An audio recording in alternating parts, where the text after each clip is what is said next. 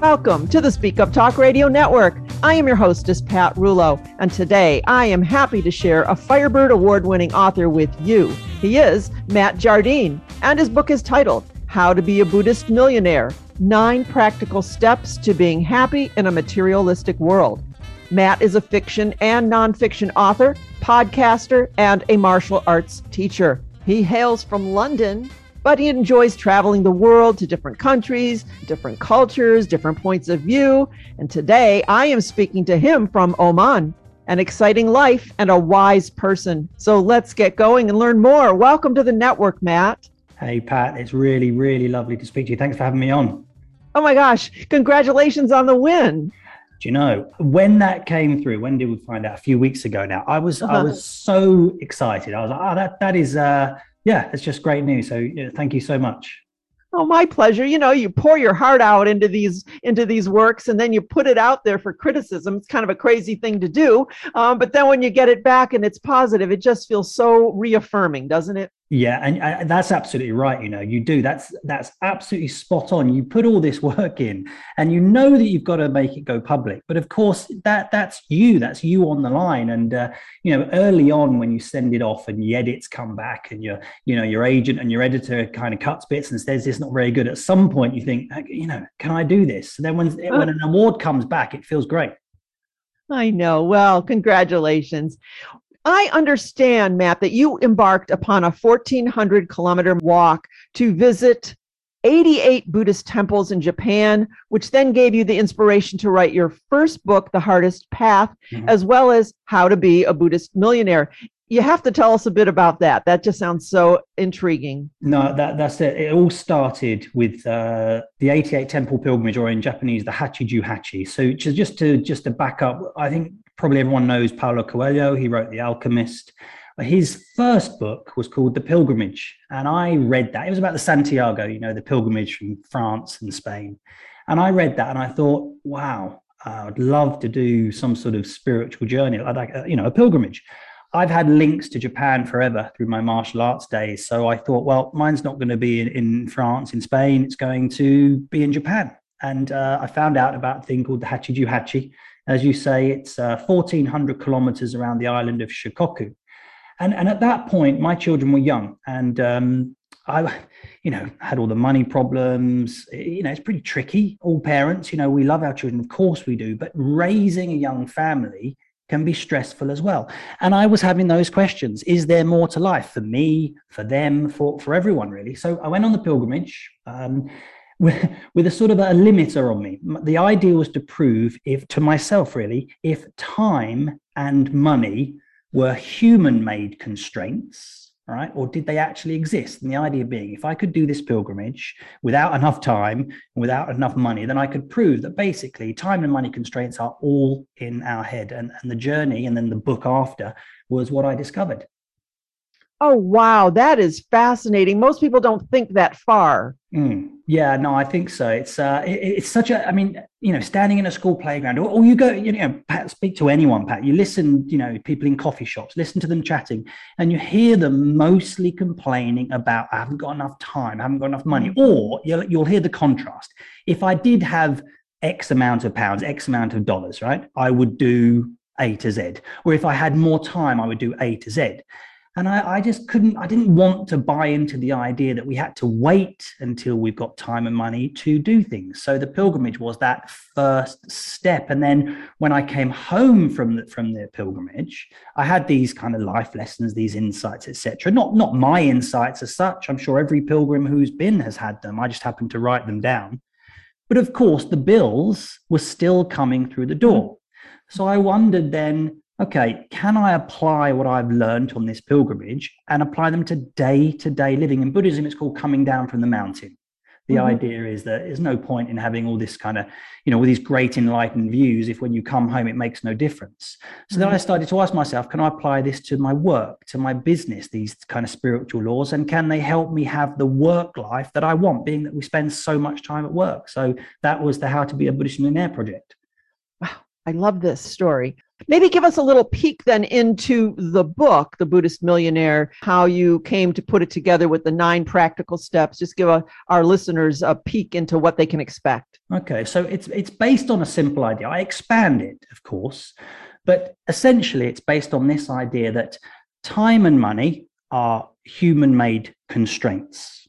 And ultimately, your only decision in terms of work is to do work that you love. And what I mean by that is when the alarm clock goes off in the morning, work that you maybe not race out of bed, but you get out of bed quickly for that kind of lights your tummy. You know that feeling where you actually like I do a lot of podcasting and writing, and it's not a problem getting up. I want to get up to do that, right? So that's work that kind of, lights your heart. So that's what you go after. And then really from then on, once you throw that out, then the money finds you. A little bit of the whole kind of build it and they will come. That is essentially the guidelines behind being a Buddhist millionaire. And by the way, to be a Buddhist millionaire, you neither had to be a Buddhist nor a millionaire. It's just living the work that you like, spiritual, meaningful life that also makes money. Now, of course, it's stripped bare of everything else, but there are various steps, not really that you have to do, that people like to understand to see what's happening. For example, there's a chapter called Invisible Currencies. There's a thing when you're building something that you love that for a long time, you don't see the hard cash. Here's a classic example, right? I'm writing a novel at the moment. I write nonfiction and fiction. I'm writing a novel. Now, I'm putting on all this work, but right now, I'm still editing it. So there's no actual hard cash. Right. But an invisible currency, for example, would be this podcast. You and me are making a connection. My voice is going kind of public, more public than I would have had. So when the book finally comes out, it's likely more people will buy it and therefore there'll be more cash. That is what I refer to as invisible currencies. Do you see what I mean? Does that make sense? Absolutely. It's if you keep moving in that direction and doing the things that you need to do to get to where you think you want to be, all of that does play catch up at a later date. Yes, absolutely. Now, in Buddhist terminology, they refer to it as karma. And most people think that karma is like punitive, like someone sitting up, saying, right, you're good, you get this, you're bad, you get that. But that isn't karma. Karma is simply the law of cause and effect. Effort in, effort out. Now, the issue is that we are, we're limited by our vision, right? So, for example, when you look at a plant, you see it, flower twice a year or so, depends on what plant, of course, but you see it, flower twice a year. What you can't see because of our limited eyes is you can't see all the work that's going on underground, the roots and the water and the photosynthesis, all those different things. And it's the same with our life. So we panic when we live our passion and it's not, working, as in not paying the bills yet, but we can't see all the wonderful things that are happening. And most people pull the plug on their dreams just a little too early, when actually it was just about to bloom if you'd stayed in the game a little bit longer. As you're speaking, I live on a river. It just reminded me of a mental picture of we have just hundreds of geese and they're in the river and they're paddling away, but all you see them is just kind of gliding from point A to point B. And you're not seeing all the effort that's going on in the water, in the deep there to propel them from one place to the other. And, so many people see other people as successful and think, oh, that was like an overnight success, when we really don't know how much time or effort that person put in to get to where they are today. That is the best example ever. And that is the big problem with modern day media, is that we show our best side, right? I mean, we're on audio now, but I've got my screen. I put on my talking shirt, my fancy talking shirt. So we all do our best to show our best side. But the point is, I'm going to make up a percentage. I don't know the statistics, but that's 1% of us.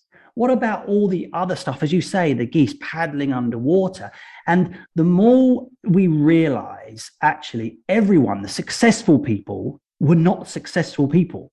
They were ordinary people who paddled on the water a lot until eventually it looked like they knew what they were doing. That's all of us. That's all of us. We're making it up as we go along. Right.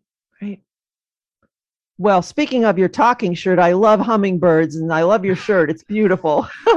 Thank you so much. We got it after visiting. We went to Sedona, where's Sedona? It's in Nevada, around there. Arizona. Yeah, Arizona. And this unbelievable church in the rocks. Yes. Stunning. And my wife and I were outside and I've always loved hummingbirds, but we saw hummingbirds for the first time. And that was it. We got home and Sherry, that's my wife, bought me my hummingbird shirt. So that's my talking shirt. This is my I look impressive, I know what I'm doing shirt. Oh, well, you've impressed me. How's that? You're awesome. I love talking with you here. So, during these times, Matt, things are particularly difficult for folks for whatever reason, whether they lost their job, they're working from home, things just aren't what they used to be. How do you keep paddling? What would you tell them to give them that extra bit of oomph to tell them to keep going? Firstly, this is a really good, I think about this a lot, actually, Pat, a lot. Firstly, I'd like them to know that I also have those moments, and lots of them, particularly with writing, where you think, I have absolutely no idea what's going on. I don't know what I'm doing now. I don't know what I'm going to do after. Right. So those times, feeling absolutely overwhelmed and like you have got no control on this is normal. Right. So I call it calling your line. And your line is, before we run from A to B, we've got to be honest where A is. Now, if A is, I'm overwhelmed, I'm not very good, I'm rubbish at this, fine. But you'll only know where to go once you've honestly called it to yourself, I am at level A. Fine. Then by recognizing level A, you'll then know what level B is, level C, right? So it's fine to start where you start, no matter how far back, right? So that's one thing. And the second thing, once you know your start point, get moving and keep moving. That's your only job. That is your only job. Where do you start? Get across the line, keep going until you've reached where you're going. Now, to take that onto a slightly more kind of spiritual plane, if you like, my view is that when you keep moving, there is something that always catches you, right? Now, people will have different opinions on what they call that. That's up to them. That's not my job to call it anything. I have just found in my own life and then in my podcast, interviewing a load of people who do the same thing, that something catches you and keeps you moving. If you do your job, which is simply to get up and walk the next step, just like a pilgrimage. There's only one thing to do. Walk the next step and the next and the next until you get where you're supposed to go or where you want to go. There's no supposed to go. Wherever you want to go. It's up to you. It's your game. Just keep showing up. Yeah, keep showing up. That's it. That's the whole game, right? Keep showing up. So your book is for everybody, really. Everybody in life could gain a lot of wisdom from reading, whether they think they need it or not. There's nuggets in this book that will help everybody. I'd like to think so. And they're not my nuggets. I'd love to say I was the creator of these nuggets. They just kind of, I found them on the 88 Temple Pilgrimage and I wrote them down and they became the book. But really, there are, you go on I say to people, and my publisher always emails me after and tells me, you shouldn't say that. I say, ultimately, you don't need a book, right? What you need to do is go on your own journey. Now, pilgrimage doesn't have to be a spiritual journey. It can just be anything where you're going from A to B and you find your own lessons. Okay. And that's all we need to do. Get on the path, keep walking, and you will discover all these truths, these wisdoms, if you like, for yourself. I mean, if you want to speak about wisdom, speak to my wife. She'll very quickly tell you how unwise I am. I wouldn't do that to you. Yeah, no, thanks. We have so many authors who listen to our interviews. So I'm assuming we're going to have a lot of authors listening to you, and so many of them want to write full time. Yeah. But just as we're discussing now, so what do I do? Write and be happy and broke? I mean, how do I believe what it is you're saying? And will I run out of time? The bills keep showing up. How long do I do this? And what advice would you have for them? Because I know we're going to have some doubters here. Yeah, no, well, we love the doubters, right? Being that I come from that camp myself. Now, here's the thing. Two things I'm going to tell you, because there are two camps of people. I'll start with me, where I'm basically the bull in the china shop, right? So now I wrote How to Be a Buddhist Millionaire, Hardest Path, and I decided, right, I want to write full time now. I've had a successful martial arts business for 20 years or so. And as I've always done with my careers, at the point where I want to change, I change overnight, much to the headache of all those around me who love me. Now, for me, that both feet in the river, get in with the paddling geese works well. It works well. Everyone else around me gets a migraine, but it seems to kind of come off. Right. So ultimately, if you ask me, absolutely bang on, I would go jump, get in there, jump, take your mind off the money, off everything else, no matter how unrealistic that may be. Jump in, email me a year later, and you tell me it worked, and I will email back and say, I told you so. Boom. That's number one. That's my preferred choice. But to toe the slightly political line, I'll do the gradual step, which is, if you love it, we're talking about writing, so you love what you do, so do that, but do it every day. There is plenty of time before and after your workday. We're all tired, right? We're all tired. I get it. But if your passion is there and you want to lead to it, right? And you want to avoid the headache of jumping in 2 feet, fine. There's got to be some hardship. So the hardship for you is get up an hour earlier and write, go to bed an hour later and write.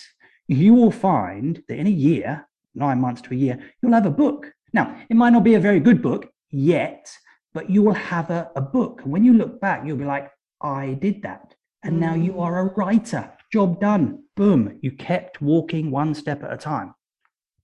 Thank you. You are very, very inspiring. And that leads me to talk about your podcast, because if this isn't enough, I mean, I know I'm not getting enough of you right now. So can we continue this with your podcast? Yeah. And the podcast was just another Buddhist millionaire project, right? I love the book. I love the idea of Buddhist millionaireship. And I love chatting to other people who wanted to throw this idea around. So I thought, again, well, I'm going to start a podcast.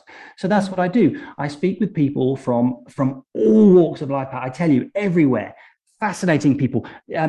People who make guitars in South Africa, to professional athletes, to ballerina, all sorts of stuff. And I literally talk to them about, right, how do you do this? How do you do what you love and make it pay? And then I pick out all the kind of the threads. There are common threads amongst all these people that allow that to happen. And my point is that I think in my book, there are 11 examples, I think. I should know that, shouldn't I? There are 11 examples.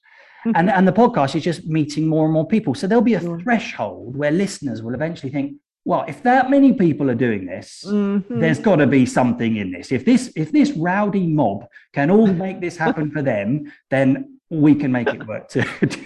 There's room for me, right? There's room for me. There's room for me at the inn. Oh, I love this. Oh, excellent. This is so good. I want folks to know that they can continue more of Matt Jardine with his podcast. So before we begin to wrap up, anything that we're missing that you felt you wanted to discuss today?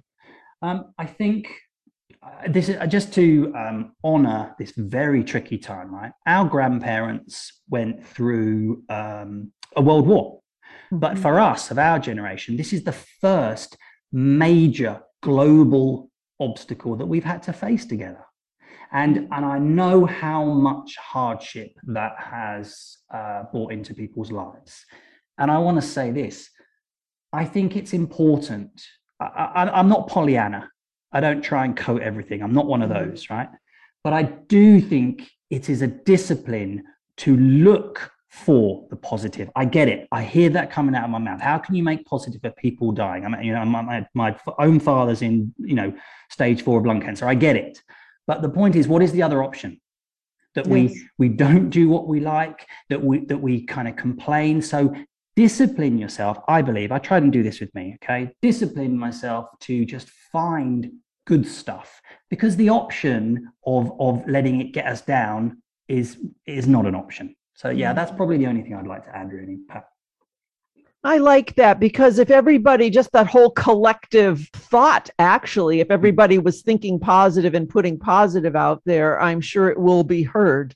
I do believe that. I think there is a sort of a kind of a social energetic charge. Now, I don't want to get strange about it because I know that can put a lot of people off. I get it, but I do think there's a social charge. We know how groups react together negatively, and that can work positively as well. So why not, right? What have we got to lose other than feeling better? Which at this stage, we all just need to remind ourselves. And that, by the way, is a skill. It's a skill and a discipline to be positive. You go into work, you're not in the mood, stop before you get in, take a breath, and change the way you view that day. Because otherwise you're going to have a 9 to 5 that's boring anyway. So you may as well go in a little bit lifted. And that's a discipline and a skill we can develop. Oh, absolutely. I've learned that through my life. You just change your perspective and you could make whatever you want. I mean, you could turn things around just by the way you choose to think about it and feel about it. I agree. Absolutely. Yeah. It's amazing actually how simple it is. Yes. Yeah. But it does need practice though, isn't it? And I think sometimes we are a little bit confused by the simplicity of it, thinking, well, shouldn't there be more steps? Here's the thing. I think the success. For me, success and doing things well is inevitable.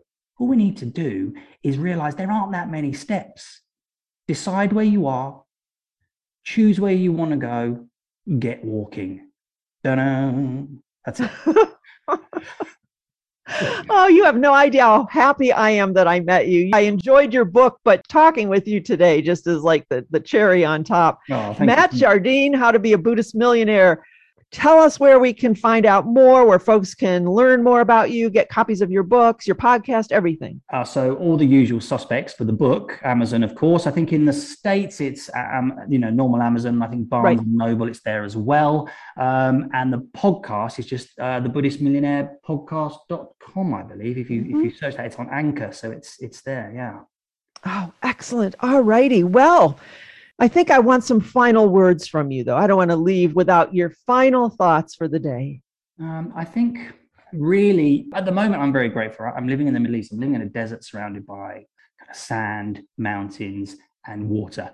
And I take the dog for a walk. Like this morning, I took her for a walk, 5:30. We have a swim. It is important to remember how much good stuff we have in our lives, right? Because it can very easily get away from us. It can very easily become just another thing that we see. And I do think that's important for us to go, wake up, have a little look. I've got a roof over my head. Or if you haven't got a roof over your head, wake up, look up. Well, my cardboard box is not as soggy as the guy next door. It's not a comparative thing. But again, it's another discipline just to look for what you've got, appreciate it. And the day starts just a little bit more magic when you create that habit. Absolutely. Gratitude can save your life, really. I think so. I really think so. Yep. All right, my friend, Matt Jardine, Jardine, Matt Jardine, How to Be a Buddhist Millionaire. Everybody's got to get a copy of this book, listen to his podcast. You, my friend, I love this conversation. Thank you for today. No, Pat, thank you so much. I've been looking forward to this all day. I tell you, I even put on my speaking shirt. I've got shorts on underneath, but I've got my speaking shirt on. I don't want to see any lower. I'm not going to show you any shorts. No way. I've got to look like I know what I'm doing, remember? You look good. You're the best. Thank you. Thanks, Pat. Lots of love. Thank you.